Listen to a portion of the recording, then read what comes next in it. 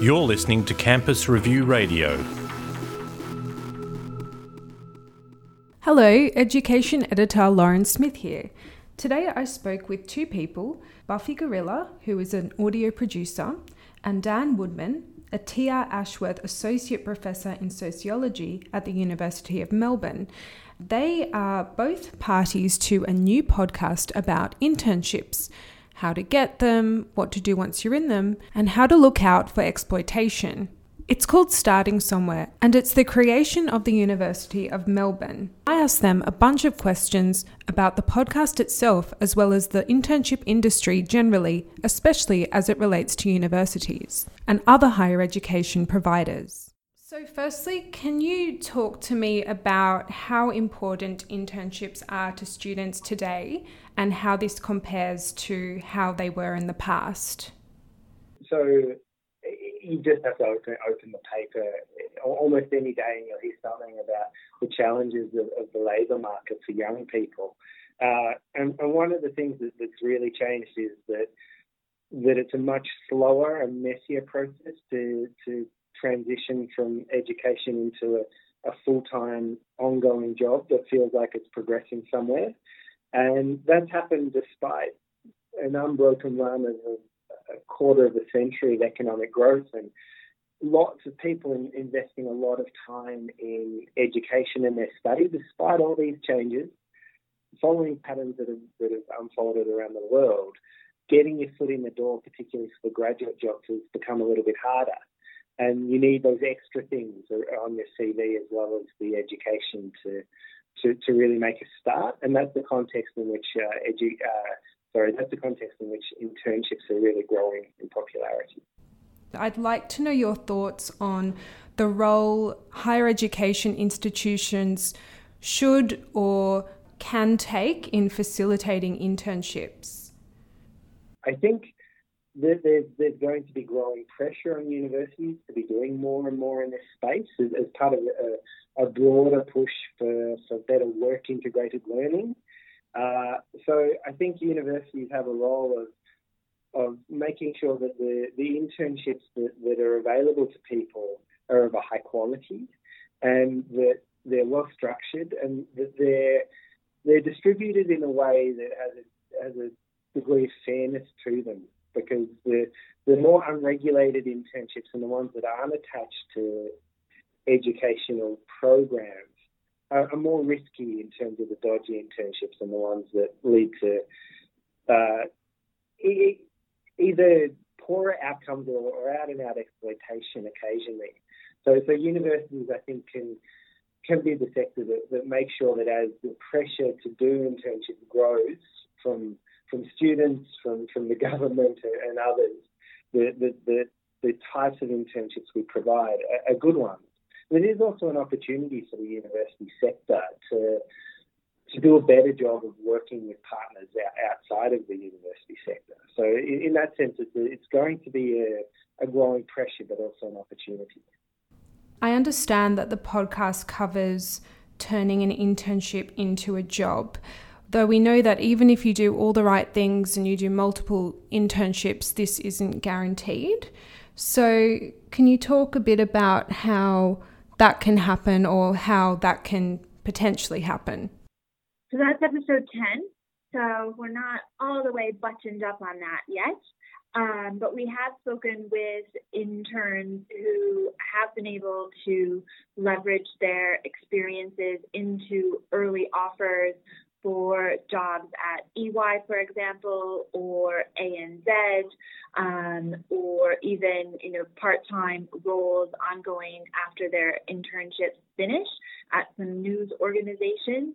So I think a lot of it is that, from the experience and what we've heard in the podcast is, leveraging what they're doing on their day-to-day at their internship and really making the most of it. It's not a guarantee, and we definitely, make sure that that's upfront in the podcast. But, with some of the tips that we provide in terms of using your LinkedIn and making sure you're networking while you're doing your internship, getting involved in the different activities, maybe identifying a mentor within the organization where you're interning can definitely work in your favor. You mentioned a few industries there. Does the utility of internships in terms of leading to a job vary much by field? Yes. So can you sort of explain some industries where it may be easier to seek into employment and ones that it might be harder to do that in? Yes. So one of the things that's worth mentioning is that internships aren't brand new, and there's been some types of work where that on-the-job placement and training has been an essential part of the process for a very long time. So things like nursing and medicine broadly. And that is now expanding. So particularly in the creative industries and industries that have faced a lot of disruption, including journalism, they're becoming more and more common. But what is interesting is really across the board, internships are becoming one of the things that people are using to try and stand out from the crowd. And the Department of Employment commissioned a report a couple of years ago that looked at the outcome of broadly, work experience, unpaid work experience. And it was about 1 in 4 that led to jobs, which wasn't too bad, but it did vary across fields. And really what makes a difference is just how competitive those fields are. There's some that are really, really competitive, and people will sometimes go through a string of internships before they do land that job. Buffy might be able to tell you about. She was telling me about the intern queen before, somebody who went through 15, I think, along the way while she was doing her education.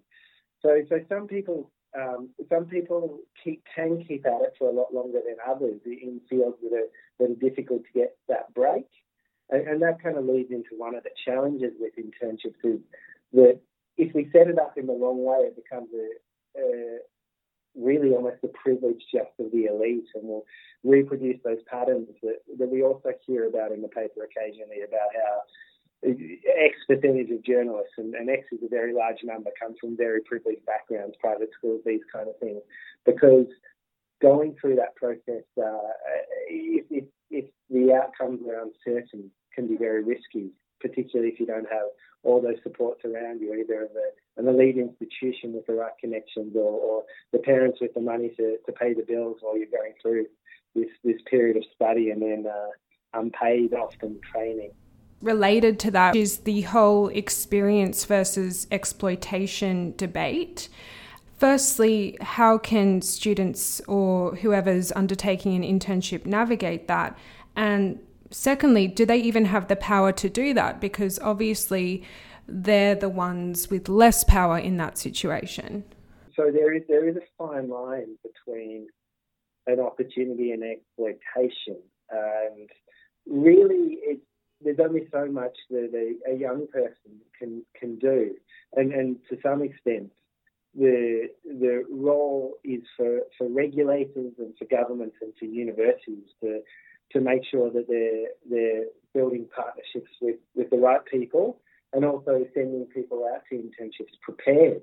But there are risks for employers, either being caught up for breaking the rules. But there was an example in the UK recently of a journalism intern who was trying to sue the person she did an internship with for basically exploitation, for saying that there was no possibility this was going to lead to a real job or an outcome, and that they're just churning through interns doing work that really people should be paid for.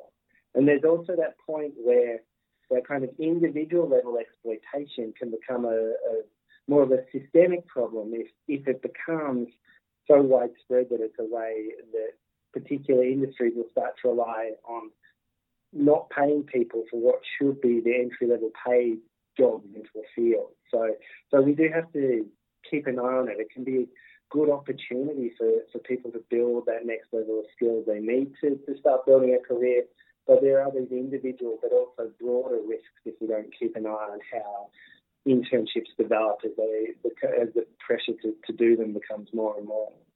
Going back to the internship itself, obviously it's clear what the intern would get out of it if it is a, lawful and meaningful internship. But from what you've gathered from your interviews, why are employers interested in hiring interns if many of them don't intend to employ them after the internship?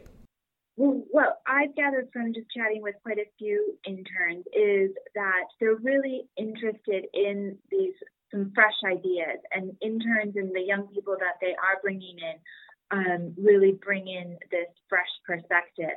But then they also I think part of it is that they feel that they want to help these young people, even if they're not going to get them a job at the end, to be able to give them some skills, to be able to leverage those into future jobs that might be at a different organization.